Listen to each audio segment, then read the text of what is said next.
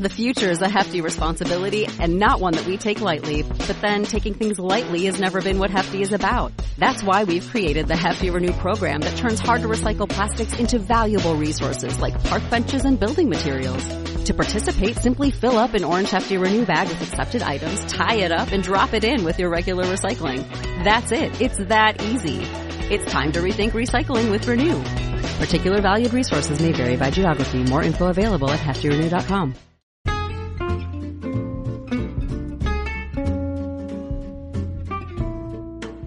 Hello and welcome to It's a Fandom Thing, where each week I'm joined by a panel of guests to discuss all things fandom from the female perspective. Everything from Star Wars, to The Office, to cosplay, to fanfic. It's all right here, so sit back and enjoy this week's episode.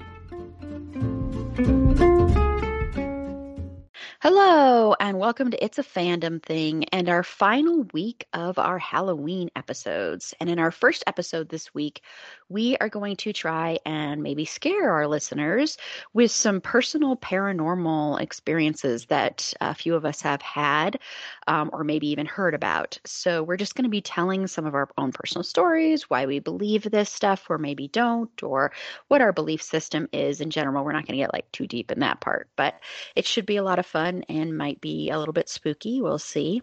But before we get into that, just a couple of housekeeping notes. As always, we are taking listener support right now for as little as 99 cents a month to $9.99 a month. You can click the listener support link in the show notes or go to our Anchor page and click listener support there. And as I've mentioned before, 50% of what we see from that will be going to a Black Lives Matter organization.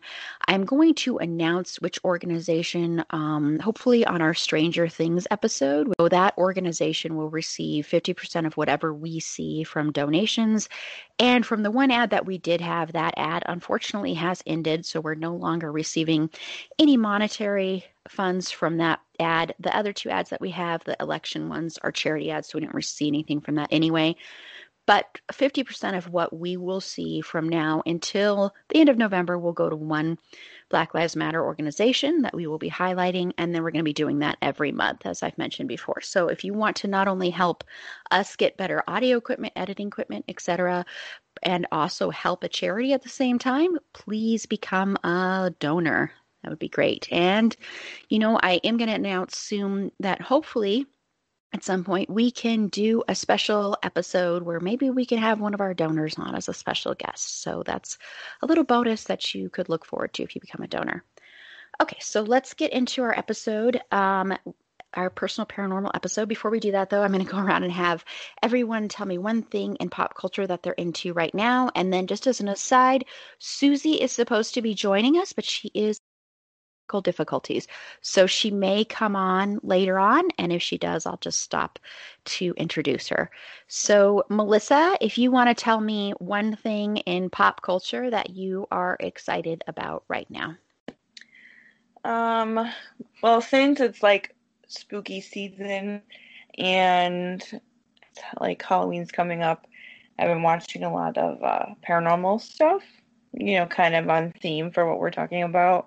But the new season of Destination Fear just came out. It's on Travel Channel, and basically they just get in an RV and take a road trip to like different haunted locations, and it's just 4 of them that they stay overnight in like haunted locations and see what they experience. So that's what I'm excited for. It just premiered on Saturday, so I have it recorded to watch probably on Wednesday when I have time.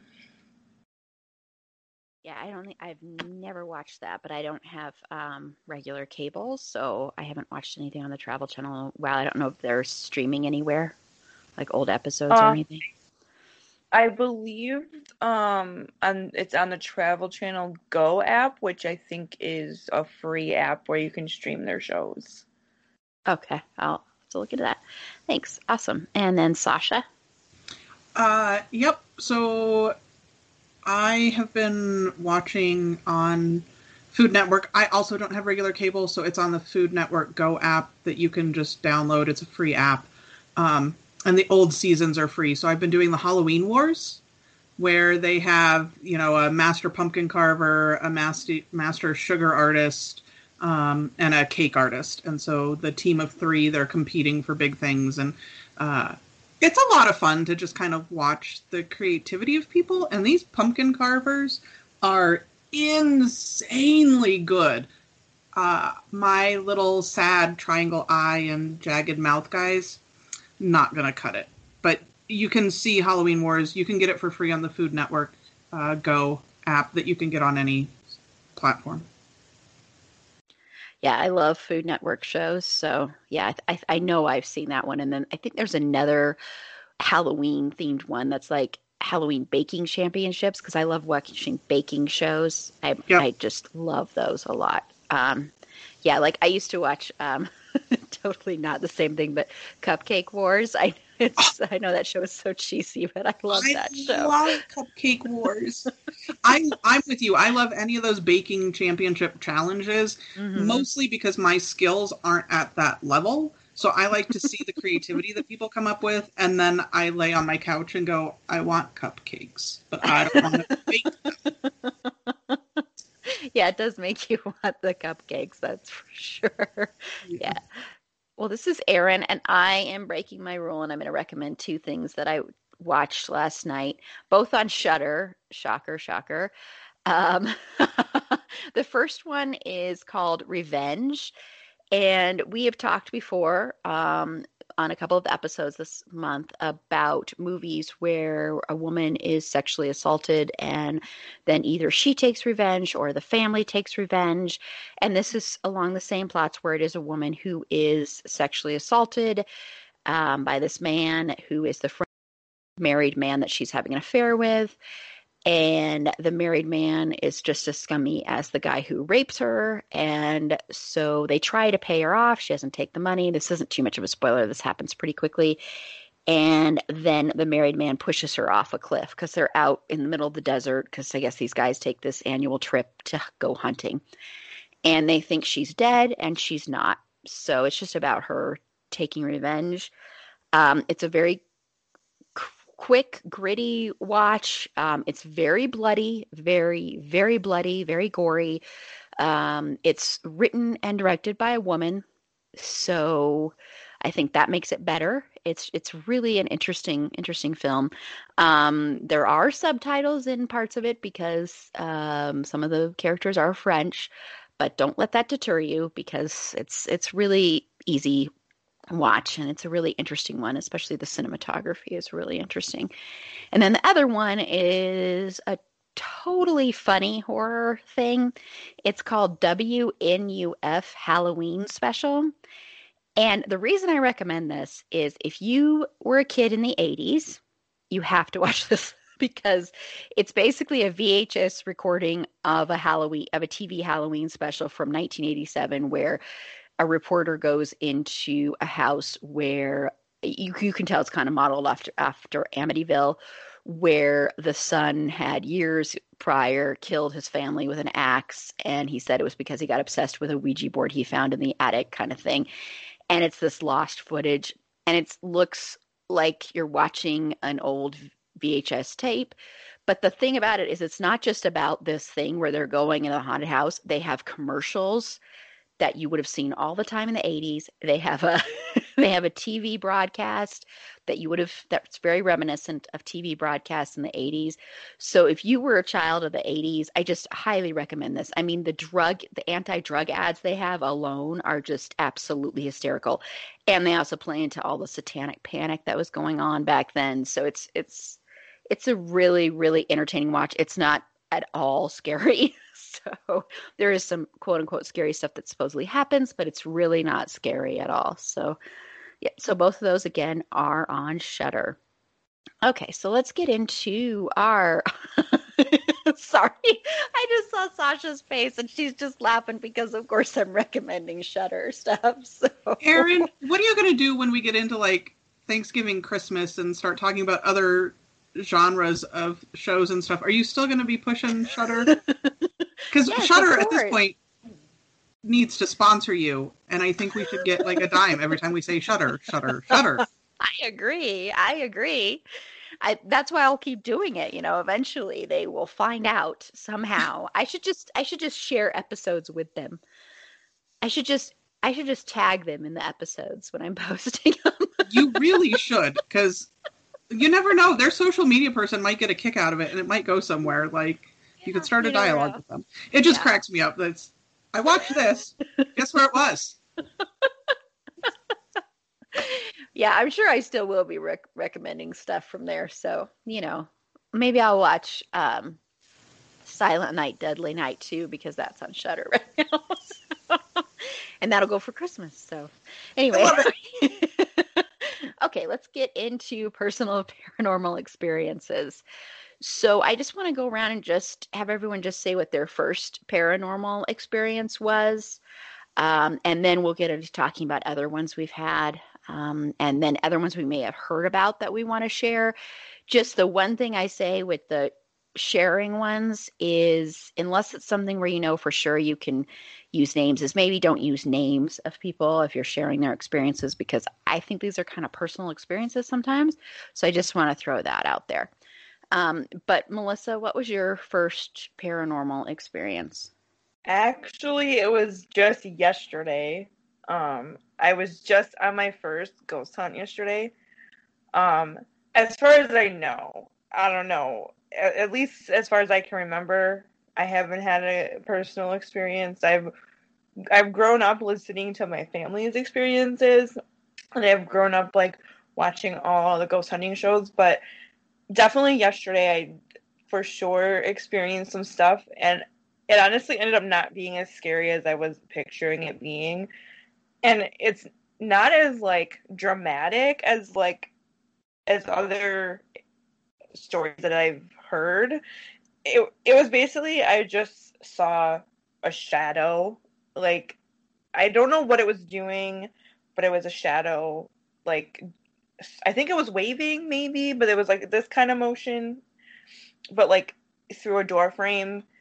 It was at Rolling Hills Asylum.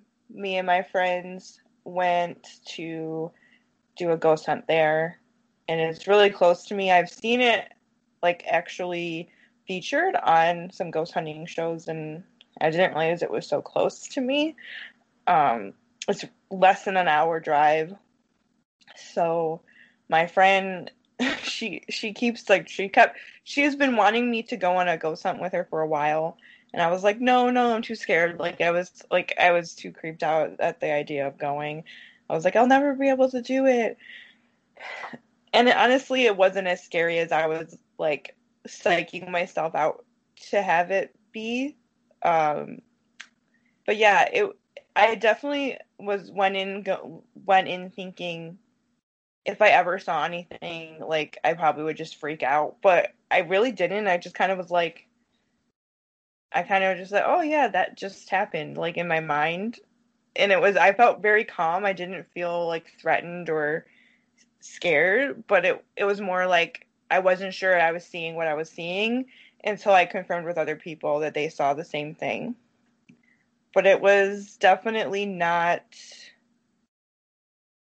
as terrifying as I initially would have thought it would have been. Did anyone else have experiences there while you were there? Or was this like with a group of people or some expert ghost hunters, or? So it was basically, so we went in, they couldn't take us on like a tour themselves because of COVID. So they can only do groups of 10 or less. And there was definitely more than 10 people there. I think there was about 50 people there, but everybody was in their own groups. So, like, you signed up and you just stuck with your own group. So, and then everybody went around. So, but in total, I think there was about 50 people there. But everybody was in their own, like, sort of group. So what they did was they brought you in, you filled out waivers saying, like, you're not going to sue if something happens, and you're not going to take anything off property, and you're not going to use any photos for, like, commercial use, and blah, blah, blah, blah, blah. Like, all the legal jargon and everything. So that took about a half an hour, including them going over like the rules and regulations and a little bit of history, and you watch your video, and then basically they just said, you know, go and explore. So you got to explore all 60,000 square feet of Wow. the on your own. Yeah, it was pretty cool. I really, it was more like just walking around and seeing if anything happens or if you feel anything. Try to do EVP sessions, which is really weird when you're doing it, like when you're doing it, because you're really just talking to like an empty room, hoping that you'll find something and you'll find like a voice later. But yeah, it was a really cool experience because it made me realize that it's really not as scary as some shows would lead you to believe that it is. Mm-hmm. Yeah, no, I think that's interesting that you had a more calm experience, I guess would be the word for it. Because I do think that happens a lot, is that people think that any experience you're going to have that's paranormal is going to be a negative experience, because that's what we've seen in movies. That's what we've seen in a lot of ghost hunting shows, which I have my own opinion on some of that. And that's what we've seen in, like, you know, people like the Warrens and stuff like that. And so I'm glad to hear that you didn't have a negative experience, because I think it's better to have your first experience be a positive one than a negative one. So yeah. They even said that there was like a few spirits there that they made out to be more scary than they actually are on the shows. So they made them seem like they were evil and negative, and like notoriously, like they're known for being a more gentle spirit whenever they've heard people's experiences there. So I think it's when you're seeing it on TV, like you're really not getting the full truth, because it's really, I mean, it's TV, it's there for entertainment. So you have sort of a skewed vision of what it actually is going to be like. But yeah, I've always like envisioned like having these, like people have these dramatic first experiences, and it's like crazy and scary, and like, and mine was just very calm, and I don't know, it's so much the opposite of what I had initially thought it would be. yeah, well, that's cool. Like I said, I'm just really glad that your first experience was a positive one, and if you have others, I hope they're all the same way. So, Yeah. Sasha, what was your first one? So I was almost 3. It was Christmas, and I'm a January baby, so pretty much 3 years old. We were at a holiday party for, I think it was at my uncle's place of employment. There used to be a bar down on Colfax, Sid King's Crazy Horse Bar, it's obviously no longer there in Denver, but it had some pretty ghostly occurrences there.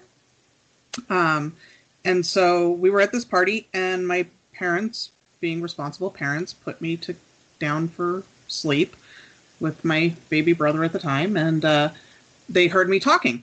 So they came back into the room. They're like, "Who are you talking to?" And I responded with the little purple man in the top hat. At which point, everybody was very confused and concerned that I had gotten into beer or something I shouldn't have. But basically, I was having a full-blown conversation with a little man who was purple in a top hat that was roughly my size, and thought it was perfectly normal. So they kind of left me alone to have this conversation. I don't recall any of the details. Again, I was like 3. However, when we left, somebody was taking pictures of us on our way out, and on the Polaroid pictures are a little like purple tinted smoke at my height level. So it can't be cigarette smoke or something like that. It is very clearly at my level near me. And there's a picture of me, I think, on a couch or something, and my face is obscured by the same kind of haze.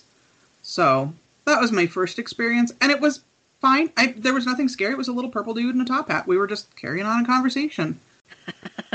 That's cool. Yeah. See, I think kids are a lot more susceptible to this because they don't have that,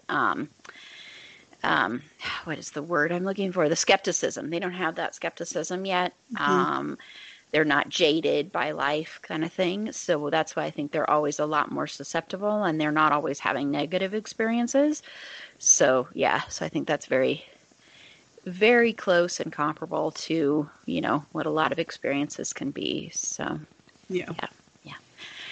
And Susie has joined us, which I'm very excited that she's able to join us. So I'm going to have her just say one thing that she's into in pop culture right now, and then tell me your first paranormal experience, Susie.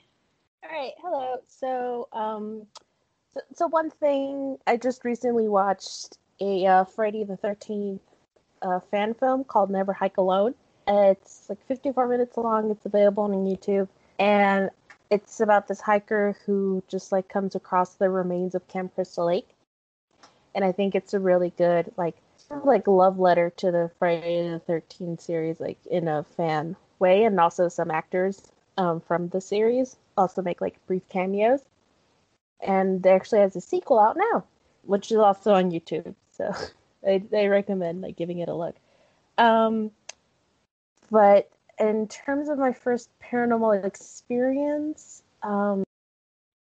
okay, so quick disclaimer, my whole family is in touch with like the paranormal.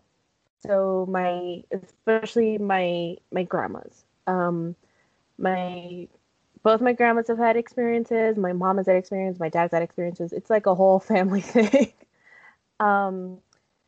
But I had yet to have one until about a year ago, actually, like almost like within this week. I used to work at a costume store here in Colorado called Disguises. Some Colorado locals may know it, some may not. In case you do, it's this really fun like costume store, but it also has like a really big history among the employees, especially of having ghosts and being haunted. Especially the downstairs area, or like the so-called like basement called Etc., which is where I worked like for most of the time that I was there. And so the ghosts there, they're more of like the mischievous type. Like they're not out to do anything malicious. They'll just mess with you by moving clothes or moving hangers, moving racks, changing the volume on the music. And it's one of like the more like, things is that during like Halloween season, me and a few of the other girls that work there, we were having a conversation with some customers right in front of the door where it was kind of like the quote unquote back room. And that's where we had like the music playing and everything. And it had one of those like old receivers where you literally have to like turn it to change the volume. So there was no one back there. All of us were standing in front of that door. So there was no way anyone could have gone past us. And the song, how does it go? The boys who like boys to date girls, like that song was playing, and then we just hear it getting louder and louder, and we're just like, hold on a second, and we hear it going louder and louder, and I was like, oh my god! And I ran to the back. As I turned the corner to face the receiver and grab the knob, I saw the knob was moving by itself. So I was like, no, not today. So I grabbed it and I turned it back down. And one of my coworkers who's been there for like the longest time, she told me, oh yeah, the ghosts do that. They like to turn the volume up and down on the songs that they like. So the songs that they do turn the volume up on, we put like a little heart next to, in Spotify, so that we know that those are the ones that they like. And then later on in during Christmas, I'm not a Christmas person. I would begrudgingly play like the most nonsense Christmas music downstairs. And then one day there was a Christmas song on, and I was alone down there. There was no customers. There was no one down there. All of a sudden, in one of the Christmas songs, I hear the volume going down. And I just went, oh, yeah, I get it, guys. I'm not real Christmassy either. But, yeah, there's, like, a lot of stories that my coworkers have told me there and other stuff that I've also experienced there, too. But that was, like, my very first brush with the paranormal to actually, like, experience it myself. That's cool. Well, thank you so much, Susie, for sharing that. I'm really glad that you are able to join us. So my very first experience happened when I was about probably 5 or 6 years old. And I lived very near the Congress Park area, which was really close to Cheeseman as well. And as we've mentioned before, Cheeseman used to be a cemetery, and so was Congress Park. So it was this huge, huge, huge area, blocks and blocks that were a cemetery. And they didn't move the bodies. They put the park over that and houses. And so that whole area has a huge haunted history. And I've had a lot of things happen in that area. And the first thing was we were living in a house, a really old Victorian style house that we were renting the top of it and then the bottom. So it was divided into 2 different apartments basically. And one night I woke up and there was a woman standing in the doorway, just standing there staring at me. Just like she was probably, I would say, in her 30s or so, and just standing looking at me, and I was terrified. And I called my mom into the room, and my mom came in, walked right through her, came over and turned on the lights and said, well, it was probably just a dream. Nothing's there. No one's here. I don't see anything. And I still had seen her, and I've had tons of experiences since then. So I knew it was real. And I know that that is the first initial instinct of a parent, is to tell their kids that what they're witnessing, what they're seeing is not real, which I understand why they do that. But, I think at the same time, you kind of, I don't know if you should necessarily encourage what they're seeing, but just understanding and thinking that it could be real. But I understand why your first instinct would be, no, that's not, you're not seeing anything there. So that was my first one, was seeing one. And it is someone who has studied this for years, had her own experiences. Actually seeing an apparition, seeing a full apparition, is incredibly rare. I think people think that's what happens all the time when you see a ghost, but or when you have a paranormal experience, but that's totally rare to actually see a spirit. It's usually you feel something or something weird happens. You don't usually see something. So that was a pretty rare thing to have happen. And I think it's just because over there, the energy is so much stronger that I think people are able to see a lot more stuff happen over there, in that whole entire area. It was a great area to grow up as a kid, though. Not because of the paranormal experiences necessarily, but it was just a great area. So yeah. Okay. So I want to get into just any other paranormal experiences that you want to mention, just a couple of them. And if you don't have any other ones, if there are any ones that you've heard about that you want to share, Melissa? There's so many that I heard growing up, but the one that really sticks out to me is from my aunt. She tells us all the time, and I think it's like really, I don't know, it's one of the creepier ones that I've heard. She had in Great Barrington, Massachusetts, which is like, I want to say about 2 or 3 hours from New York City. So a lot of people from the city have like summer homes there. So she was on her way to the cabin one year, and she, on the side of the road, saw like a horse and buggy and like this really like giant castle like in the middle of the woods, like, and it looked like there was like lights on and everything. like just in the middle of like nowhere. And then she looked back and didn't see anything there. Like it was just there and then it wasn't. But it was sort of like, she described it as like looking into like sort of like a time warp, I guess, because it looked like a lot of things, like it looked like it was just like life as normal, because like the horse and carriage was like pulling up to the like into the driveway, and it was so like that just really like kind of creeped me out, just because of like the time slip thing, because it, I don't know, that gets a little creepy to me. It almost sounds like seeing like the Dracula castle, or you know, like something out of like Beauty and the Beast, or any of those like fairy tale movies, right? Where you see like through the mist, you can see the kind of castle. Was it like that? Yeah, the way she described it, it was just like it was just there. Like it wasn't misty, but it wasn't. I don't know. Like she couldn't.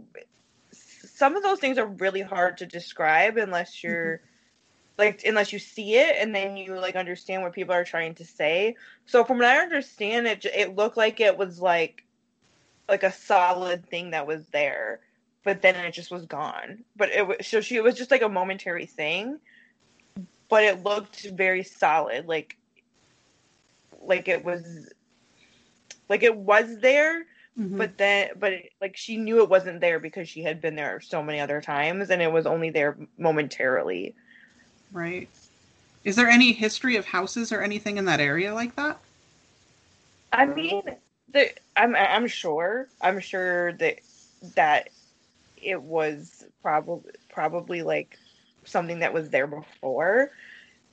Like I said, it is known for like people from the city having summer homes there, but I'm sure that it's not like a new thing, that people have been settled there for years.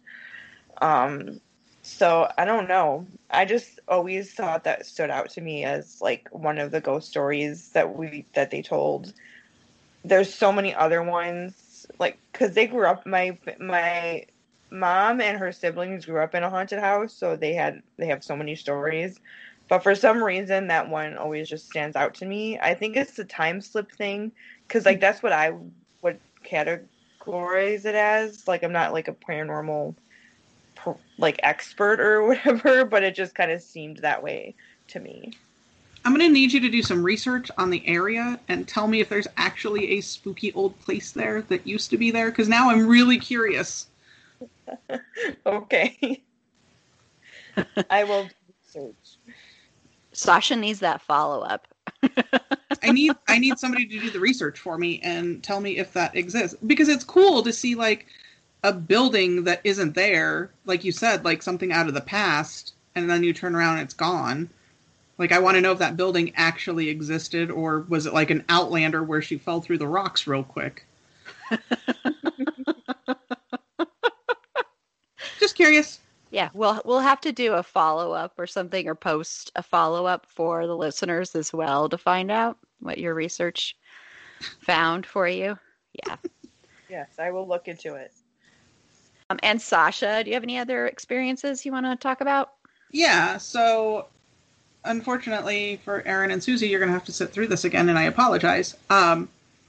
So I lost my brother 17 years ago. It was earlier this month, and it was 17 years ago. But the weird part about it was he had kind of gone missing-ish. Like, we didn't realize he was missing until like a couple days had passed, and then we're like, nobody has heard from him. What is going on? But that night before we really started going, what is going on? I had a dream, and my younger brother had come to talk to me and was stuck in like the top of my stairwell. So when you walked in the living room, you could kind of turn, and then my room was downstairs, and he got stuck in this top portion.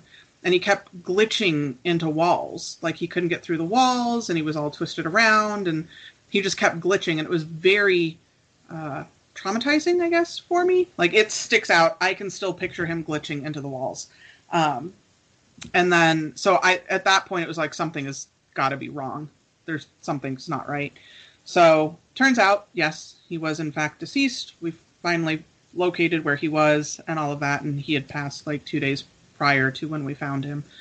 But since that point, weird things have happened. So that night that we found him, a bunch of his friends had come over to the house I was living in, and we were all sitting around talking about him, and like, I think they were mostly making sure that I was okay.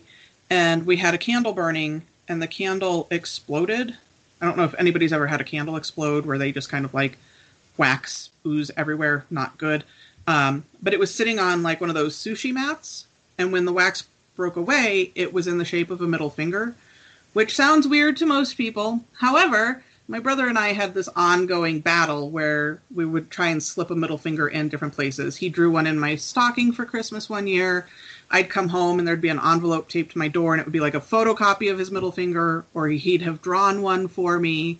So it was very clearly, I knew it was my brother at that point, because it's a middle finger. Nobody else does that. Like, who does that? So there's that. And I've had several dreams about him over the years, and every time in the dream, I look at him and I go, "You're dead." And he always responds with, "and," or "so." Like, I get that I'm dead. We can still have a conversation. But he's only shows up in my dreams now. And I wonder if it's part of that, like, grown up, you know, if he showed up in my, like, hallway, I'd be like, "Dude, what are you doing?" Like, you can't just pop in like that. So, I think he comes during my dreams, and it'll be, you know, once every 2 years, or sometimes more often, depending on what's going on in my life, that he'll just pop up in a dream. But every time I'm like, "You're dead." He goes, "Uh-huh, yeah, so let's continue." So that is my, that's kind of, I think, one of the biggest ones is just the middle finger component of it. Just like, it was very clearly a, "Hey, this is me," and then just the picture of him glitching. Which, again, I know it was while I was asleep, but I still feel like that kind of counts, because it's that, like, subconscious, something's going on. So that is my kind of big one. That's a great one, though, and a profound one. I mean, that's a very personal, meaningful one. Yeah. So, yeah. So thank you for sharing that, because, yeah, I think that's wonderful. And that's a great little game that you two had with the middle finger. It is one of those things, you know, you have those with certain people where you have a personal inside thing that only you would get. So that's pretty amazing. So thank you. Susie, do you have any other ones you want to share? Oh yeah, there's like oh yeah. There's a few. All right, so when I was a baby, my godfather died. I think whilst my godfather died whilst I was still a child. He had a very long fight with alcoholism, and sadly it took him from us way too soon. But he, before that, he was working on a wall in my parents' house. And my mom says that I think one day she just went to take a nap in the house. And this was shortly after he had died. And then all of a sudden she just hears him whistling. And he was whistling his favorite song that he'd like to whistle whenever he was working on the wall. And it was coming from the wall that he used to be working on. And my mother, she said she greeted him and said, "Okay, hello, very nice to have you, but you need to go into the light now." And she said the appropriate amount of prayers to send him to the light, and then the whistling just kind of stopped after that. It kind of petered out. And it's just yeah, that was your godfather, just whistling, checking in, just being a little scamp. And way before that too. So my mom also had two previous kids before me that unfortunately didn't live long beyond birth. And I think after the loss of the second child, it was also the same situation. She told my grandpa, she was staying in my grandparents' home, I believe, and she told my grandpa, "Hey, I'm gonna go and sleep upstairs. I'm just gonna go take a nap." I was like, "Okay, fine." And he was like doing work in his workshop and whatnot. And then she said that all of a sudden she calls it se me subió el muerto. So like the dead crawled on top of her. And she said that like her eyes were wide open and she was trying to move and she couldn't move. And she kept calling up for my grandpa, but no sound would come out of her. And the weight was there. And again, she like went into the whole like, I'm going to send this person to the light, send them away from me, like have their spirit go forward. And then like the weight lifted and she started screaming. And my grandpa came in and he's like, "What's going on?" She goes, "Oh my God, the dead guy got on top of me." And like she thinks it might have been the spirit of her child. And so now whenever, I mean, it could also have been sleep paralysis, but also it's like due to stuff that like she and my grandparents have experienced. That's kind of what we would say. "I'm back and apparently crawl on top of you while you're trying to go to sleep." I mean, come on, guys. I'm just trying to take a nap. But also like a story that's like really that I've like heard time and time again is one that kind of like involves my dad and like his mom.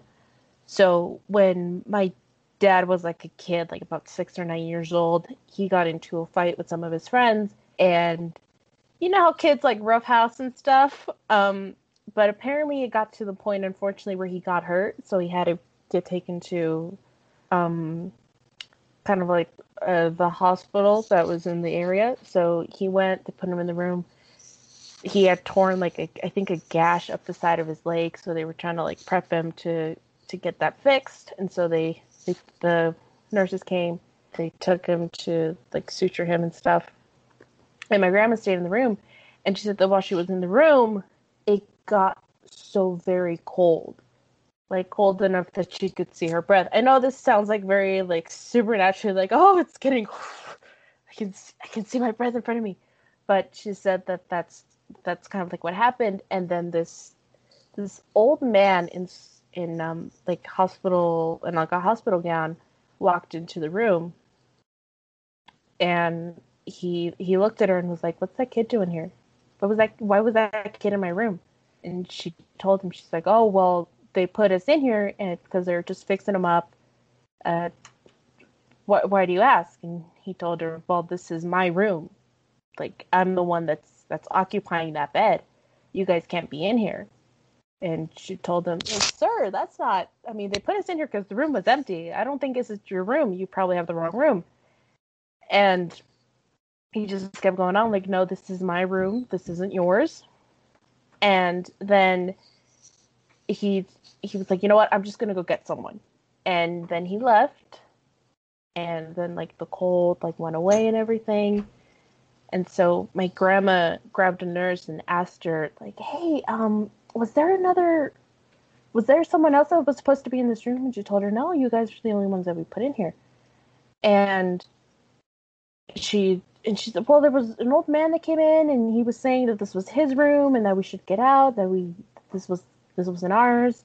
And she like described the man to the nurse, and she said, "Oh, that man died. Like he passed away, and we took him out before you guys got in here." And my grandma was just like, "Oh, okay, all right." And so like, and I heard that story a lot as a kid growing up, and that always made me go, "Oh my God, I want to see a ghost today. Oh my God, I want to see a ghost." Like that to me was like, oh, that's gotta be such a cool experience. But my grandma would tell me like, "No, you'd never want to see a ghost, because seeing a ghost is the most awful feeling that you can have. And and I was a little kid and I was just like, but I want to see him. And she would tell me, no, it's not any fun. Like, don't, I wouldn't wish that upon anyone, and please don't wish that upon yourself. And I mean, just like, I think my grandma, especially on my dad's mom, she always has like a lot of stories of ghosts that come to her asking for help or saying like, hey, I promised that I would bring flowers to the church on Sunday. Can you please do that for me? And so there my grandma goes, grabbing roses and taking them to church, and then she helps the spirits kind of like move on in a way if they ask her for like small favors and such.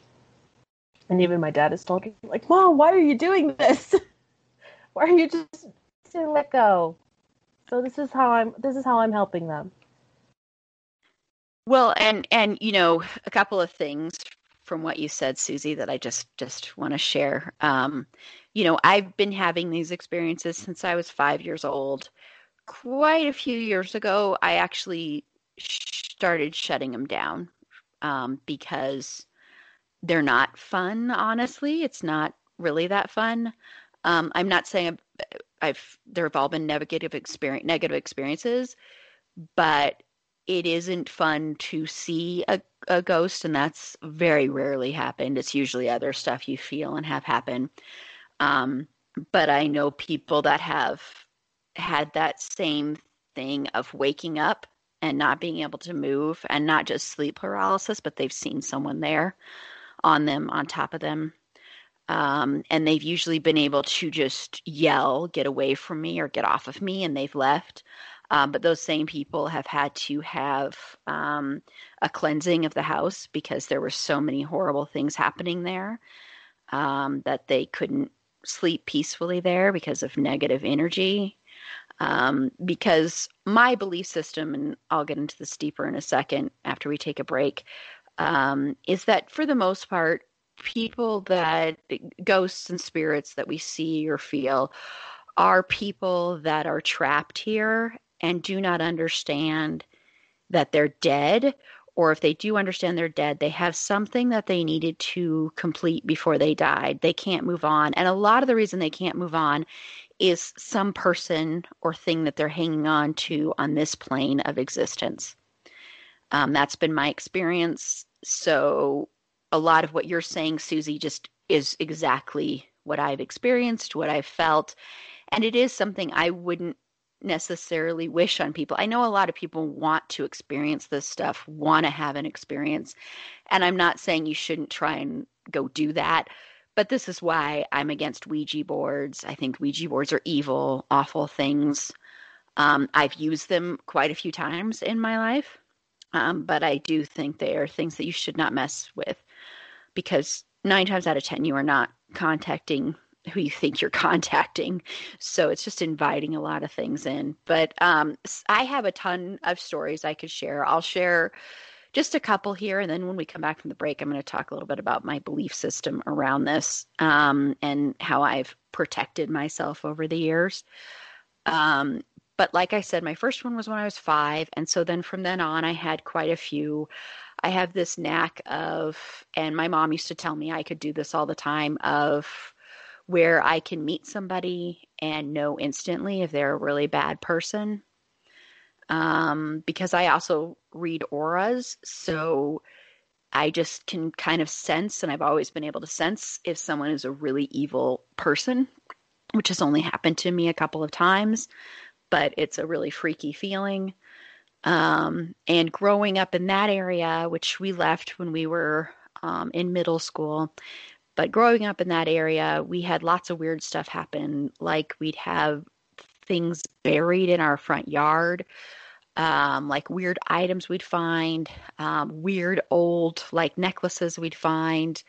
We had a lot of experiences in this duplex we moved into, or in that area, of like waking up with your hands over your head and being held, doors slamming, lots of cold spots, which The reason I think cold spots happen is it takes a lot of energy for a spirit to communicate with you. That's why I say it's so rare that you're going to see one, because it's a lot of energy. It's not flesh and blood. They're not flesh and blood anymore. So they have to use a lot of energy around to try and communicate. So that's why, to me, it'll sometimes be cold. I had one time, my mom was looking for a place to live, and I went with her because people used to always take me with them if they were trying to find a place to see if I would feel anything. And we went to this place, walked in, and I went to my mom, like, you are not living here. This place is horrible. Weird feeling. It had this weird tree in the front. Well, come to find out, this is where they used to hang people. Years and years ago, they would hang people in the front of this house, and that tree was used for that.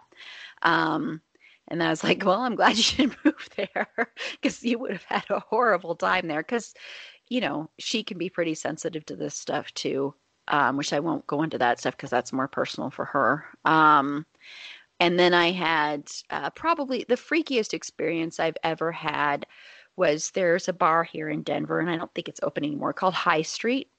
And it's a bar I used to go to. It's one of those where you end up knowing everybody's name kind of thing, the bartender. Well, above it used to be a brothel. Years and years ago, it was a brothel. And they never remodeled it. And what I think ended up happening to this place, because I had left Colorado for a little bit and heard that they were going to turn it into like upscale places to live, which is just a horrible thing to do anyway. But, it's one of those things where they're gentrifying the whole area. So they were doing that with that place, I believe. But above the bar, they still had the rooms had never been touched. There were old bathtubs in there. They were really bad there. They had tons of ghost hunter shows that would go to this place. And if you went up there, it was really, really the most negative energy I have ever felt in a place ever. Lots of souls trapped there, even a kid trapped there.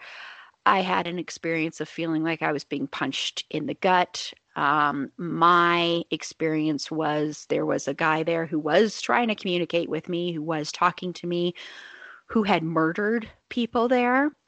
And he stayed there with the people he murdered and had them trapped there. And so I was trying to get him to move on, but it was so painful for me and made me sick. And I remember being up there and doing one of the ghost hunter things. I don't know I can't remember who they were right now. And seeing orbs everywhere, and even seeing fog up there. And having this happen, and having someone that was with me go, okay, we're going to leave. I don't want you to experience this anymore. We're leaving. We're going. People that worked there had been pushed down the stairs. Just a lot of really, really negative energy. And what's interesting is, you would think I would never want to go there. And I went there all the time. I hung out there. I played Texas Hold'em there. We had Texas Hold'em games, which I love playing poker. So I would be there constantly. And it was fine if you were in the bar, restaurant area. It was usually okay. It was just the second you went upstairs, it was like so much horror was trapped there, that it was painful. It was physically painful to go up there. And I would hear lots of crying, lots of people afraid, not knowing what to do, not knowing where they were, why they were there. And like I said, just this guy that, if I were to believe in demons, which I'm not sure demons exist, I do think pure evil exists, but believing in pure evil, this man was pure evil. It was like being in the mind of a serial killer, and someone who had no heart, and was getting off on having people trapped there, on spirits trapped there, and then was getting off on hurting other people that would come there and investigate this place. So that was probably the most terrifying personal experience I've had.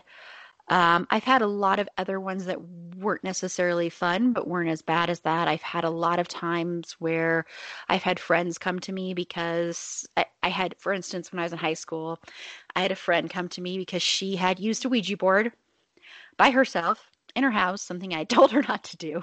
And she used it. And ever since she'd used the Ouija board, she had been experiencing, like, she had seen spiders crawling all over her at one instance. She had been having these horrible things happen to her, like kind of poltergeisty experiences, which I'll explain what I believe those are after the break. But so I went over there and did like a cleansing, contacted, and I'll go over this stuff after the break too, of how I think you should do it. But, be safe, be cautious, never do this stuff alone. And just cleansed that, got rid of that energy for her, made her destroy the Ouija board and never promised me to never use it again. So I've had a lot of those. I've lived in a place it was about a little bit over 10 years ago, where I knew that probably the person that lived there before had died in the house. Well, it was a townhouse. And so we'd have times where like the faucet would just turn on and water would be running, and little very, very minor things, and, not at all harmful, not at all someone who was evil or bad. So things like that. But like I said, I have not had an actual experience in quite a while, because I did shut them off.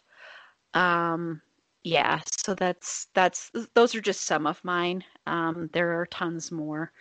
I did see one time, I saw a guy at Congress Park. I don't know if you guys, well, I know Melissa doesn't live here, but Park, there's this row, and I don't know if they're still there, of trees, and there's like a path in between these two trees. It's kind of close to 8th Avenue, and people would jog through this path. And one time, just there, saw this person just jogging, and then they just kind of disappeared and then reappeared, and very, very, very harmless one as well. But yeah, so just little interesting things like that. And like I said, lots of doors slamming, lots of times with dogs not wanting to go into certain rooms, always listen to animals. So those kind of things. But we're going to take a quick break. And when we come back, what I want to talk about next is, if we have any idea why these things might happen, what some of our personal beliefs are. We're not going to get like really delve deeply into that. I don't want people to be like thinking this is a religious podcast necessarily, but just kind of what our beliefs are of what these entities or what our experiences are, or why this stuff might happen. And even if you don't believe in some of this stuff, I'd love to hear that too. So we'll be back in just a second. So now I just want to briefly talk about why these things happen to us, or why we believe they happen to us, and sort of what our belief systems are around spirits in general. If we think this is a common thing, or if we think there are more fakes than real experiences out there. Melissa, what are your sort of beliefs around this? I definitely think it's real. I don't want to say that everything you see on TV is fake, but I definitely think there's more room to be a skeptic. If you're seeing it on TV, you kind of have to be more skeptical.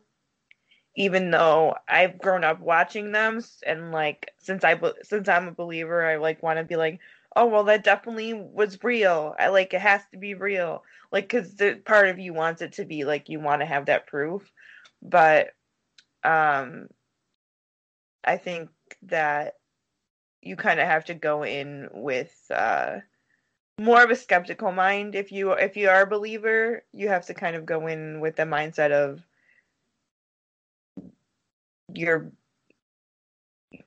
that it's not there, So I definitely think it is real personally, just based on how many things my family has experienced, and especially since, even though they were small things yesterday, when I experienced things like that, definitely, like, I definitely saw things. I'm not sure I can answer the why part, because I don't feel like I'm like qualified to answer that. But I think that, I don't know, it's hard to put into words like why, because nobody really knows why. That's the whole point of people wanting to study it, because we don't know the why part. And that's why it is so interesting to us, because we want to understand it. Yeah, it can be. I mean, I think everybody has sort of a different feeling on it because it really is something you can't really prove in a lot of ways. I mean, there is evidence that you can have maybe a recording, something like that some people have, but there isn't a way to concretely prove that this stuff happens and exists. So it can be kind of hard to really say why it happens, I think. I think being skeptical is reasonable because I'm skeptical and I've had stuff happen to me and I'm very skeptical. So yeah. Yeah, I think Sasha. Oh, sorry. No, go ahead, Melissa. No, go ahead. Of like, I don't know. It's really hard to even pinpoint like, oh, this is evidence, because even if you get EVPs, especially for me, like when the ones I see, like that I hear that other people recorded, they'll be like, well, I think it's saying this, and I'll hear something totally different. So it's like, who's right, who's wrong? Like, so we really don't know like what's actually there. So I think it's really a thing, like unless you experience something, like that specific thing that you experience is real and that has happened to you. So you can't really prove or disprove that. It's sort of like a personal thing. Like you personally know that it happened. So it's not something that can really be proven to others. Do you know what I mean? Yeah. Yeah, I totally know what you mean. Yeah. Sasha, what are your... So I want to agree with Melissa on that. It's a very personal thing. So if you've had experiences, they're yours and nobody can tell you that they're not. And you know what happened to you and what didn't. And so they're very much for you. And it is one of those things where it's hard to prove and not prove. But for me, I think I wasn't raised with any religious upbringing at all. I was raised by very hippie parents, and anybody who knows me kind of knows that, and I have that like free-spirited thing from that. So I don't have any like religious background for any of the ghost stuff or anything of that. I do have a healthy dose of skepticism as well, because I think certain things are definitely out there and happening, and other things I go, yeah, I'm not so sure that that's actually how that played out. Especially some of the more, like televised or air quotes well-known hauntings that have different versions. I just kind of wonder about those. So, but I do, it's a personal thing. And I'm not going to tell you whether your God exists or not, and you don't tell me if I had a ghost experience or not. We're all good. It's just kind of my view. Yeah. No, I like that. Makes sense too. Susie? I do agree with Melissa with the whole like everything we see on ghost shows. I think it's really good to be skeptic about, because most of it can be stuff that they fix for the show, because it's like, oh my god, the big ghost moment, oh, this EVP that's saying like this whole list of things. And you also have to keep in mind that when these like ghost hunters are at these locations, what we see in like a 45-minute time slot, they're going through like hours and hours of footage because they've been there for like the whole night. So I think that can lead to like a sense of disappointment for when people go to those same locations and they're probably there for like an hour or a little over than that, and they're like, well, I didn't see anything, so ghosts must not be real, it's all fake. I think it's good to keep a sense of skepticism in that regard, because again, those people are there for hours upon hours, and all that they've shown you is most likely convincing evidence that they have. And I don't think you're going to necessarily get that same evidence in a short time span unless you're like super lucky or just like the stars have aligned for you for some reason. I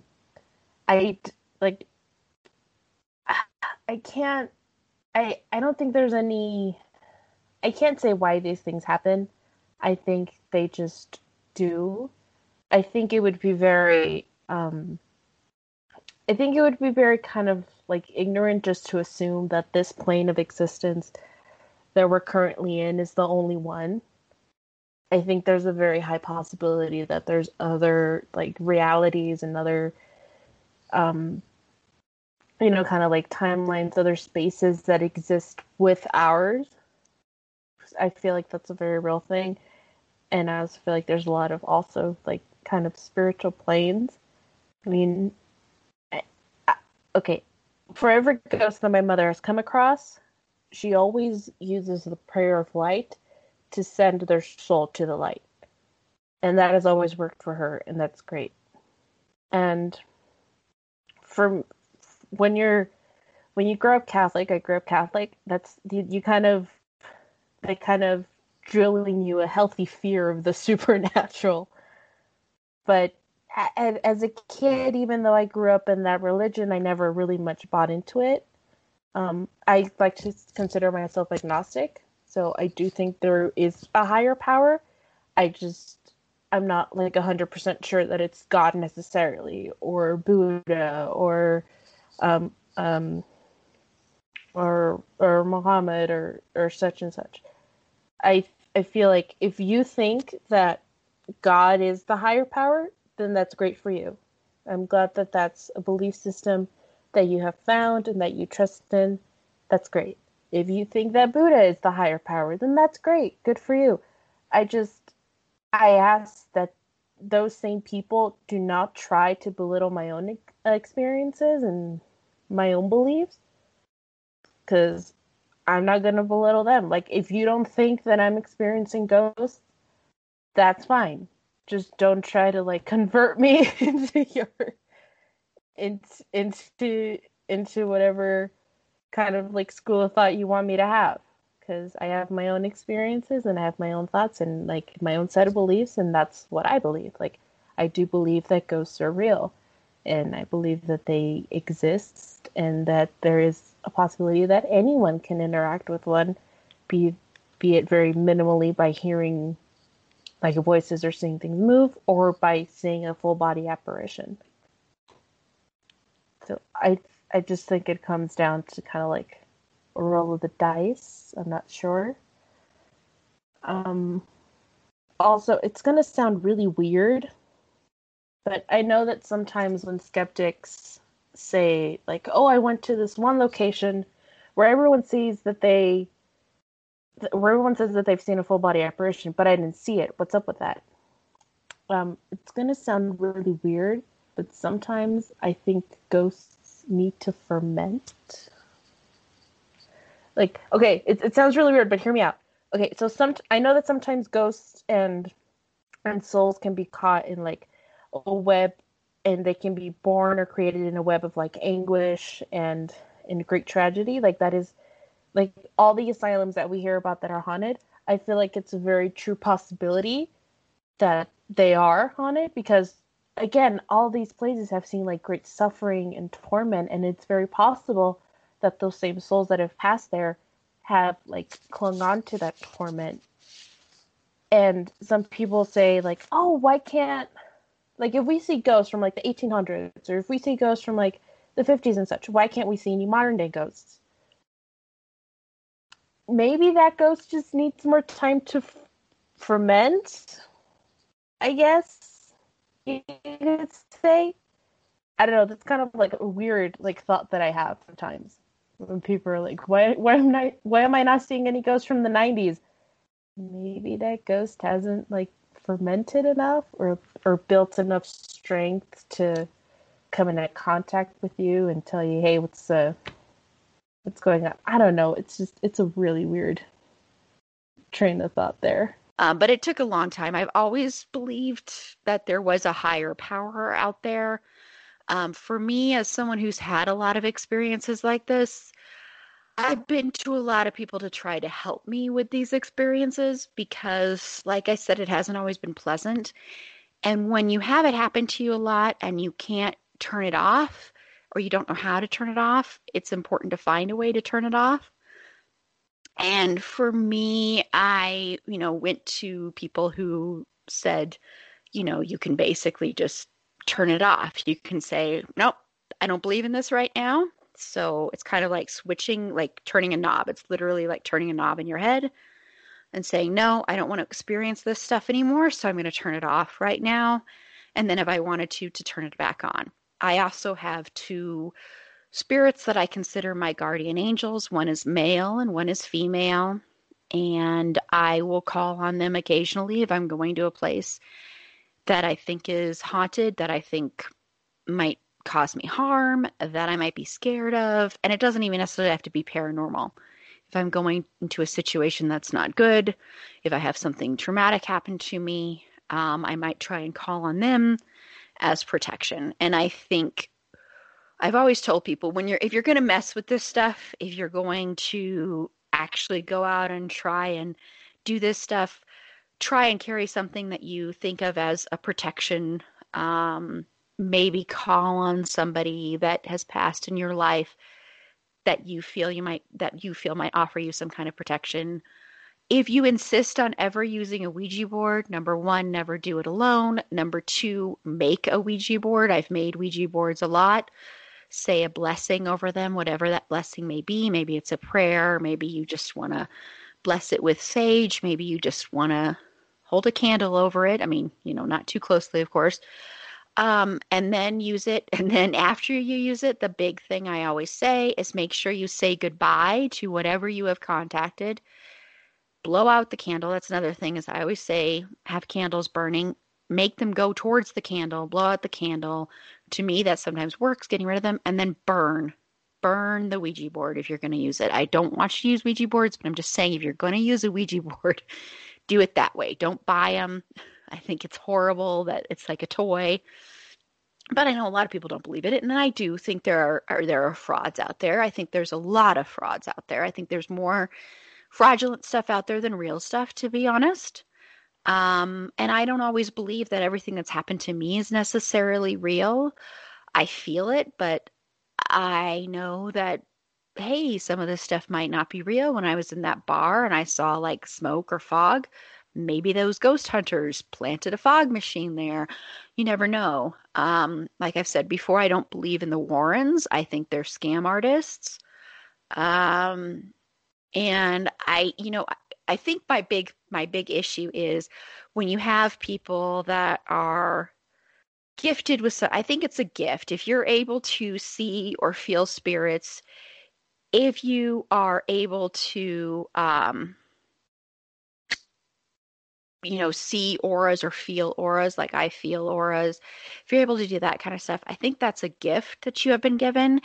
And I think a lot of times, this has been my belief, and I'm kind of slowly turning the corner on this, that when people use those gifts for money and they make monetary gains from that, or they become famous because of that, there's a part of me that feels it taints that gift, or it makes me think you don't really have a gift. Like people that are phone psychics, that kind of stuff. I remember I called up one just for fun, with the one that's, the first 2 minutes are free, and then blah, blah, blah. This was years ago, of course. And I called, and first 2 minutes they spent saying, so where do you live? How you doing? What you doing? And I'm like, aren't you just going to get along with the reading and not do this little chit chat because you want to charge me money? That's why you're doing that. That's the goal, is to make money. So for me, it's always tended to sort of cheapen it sometimes. There was this store, and now for some reason I'm forgetting the name, on Pearl Street here in Denver, that, sold a lot of crystals. They had, psychics on staff. They had clairvoyance, all this sort of stuff. And there was a brief moment in time where I toyed with being there and doing aura readings and making money off of doing that. And then I decided not to. And the main reason I decided not to is, honestly, it exhausts me. Doing them is so exhausting. And this is sort of a different side of paranormal, but with aura readings, I physically feel them. I don't see auras. I feel them around you, around the person. And when I do a reading, it's like I take on that person, all their stuff, all their crap they're dealing with, because your aura is constantly changing. You have one that you're born with that you have forever, but then there's other things that constantly change it, certain aspects of it. And it can be exhausting. It also makes me love, usually, the person that I'm doing that for a lot more. It's given me a greater appreciation for men. Reading male auras is a lot different than female auras. And I haven't done it in a while, and there's a part of me that goes, okay, so you have this gift of paranormal experiences and being able to sense if a place is haunted or not, or being able to sense if there's something off about a place, but you're not using it. You have this gift of being able to read auras and help people that way, or at least I've been told I've helped people a lot doing those, but I'm not doing them. So it's this weird thing of like balancing that self-care with also using a gift that I believe was given to me by, in my belief system, God. If you believe in a higher power or anything like that, that's how I believe I got these gifts. And so I've been dealing with that a lot lately. Actually, it's really interesting. I've been coming to terms with thinking, should be doing that stuff again. Maybe I should find a way to incorporate that into my life. And maybe I should offer that. It wouldn't be something I'd charge for, but maybe I should offer that service to friends. Maybe I should say, hey, do you want me to do an aura reading for you?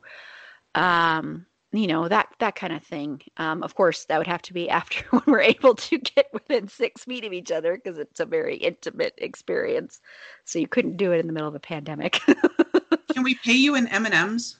Oh, I love M&Ms, so I'd always take that. People have taken me for coffee, that kind of thing. Anyway, that's kind of my long roundabout thing of explaining sort of what my belief system is.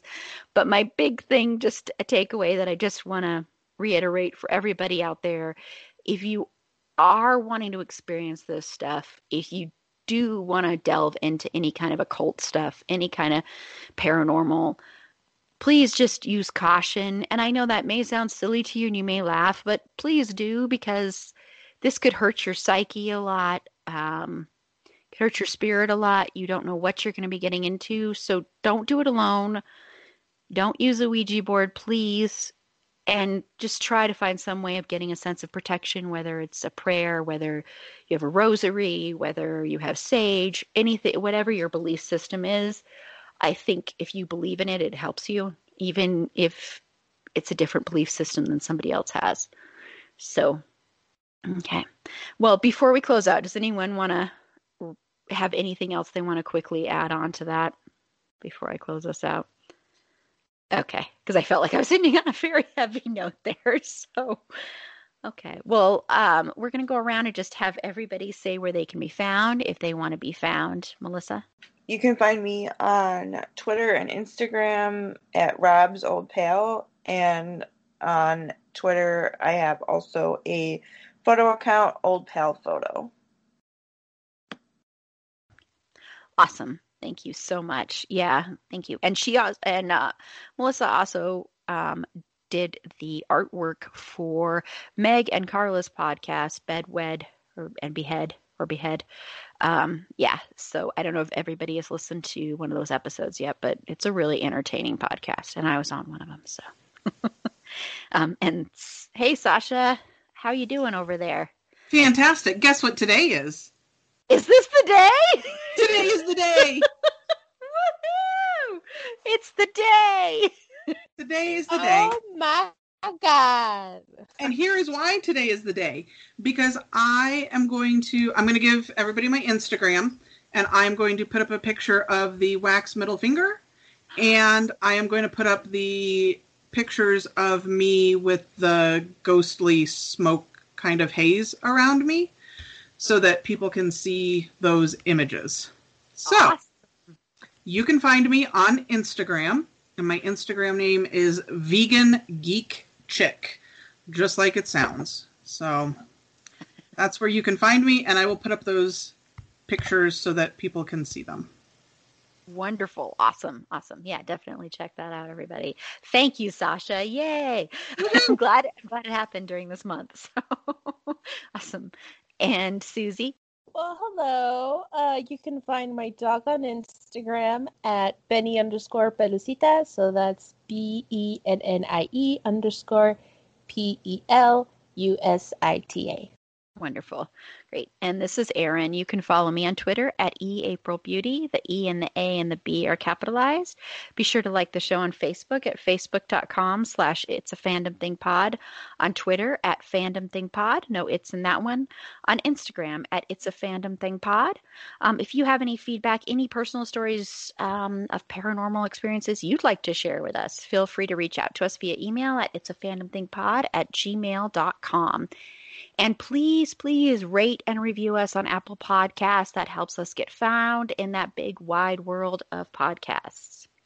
And on our next episode, we're going to be wrapping up our Halloween episodes with a discussion of paranormal films. So some of our favorite ones. And Sasha and Susie will be back for that one. So that one is a lot of fun.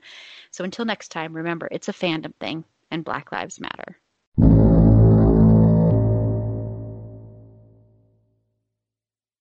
Step into the world of power, loyalty, and luck. I'm gonna make him an offer he can't refuse. With family, cannolis, and spins mean everything. Now, you wanna get mixed up in the family business. Introducing The Godfather at ChumbaCasino.com. Test your luck in the shadowy world of The Godfather slot. Someday, I will call upon you to do a service for me. Play The Godfather, now at ChumbaCasino.com. Welcome to the family. No purchase necessary. VGW Group. Void where prohibited by law. 18+. Terms and conditions apply. Hey, podcast listener.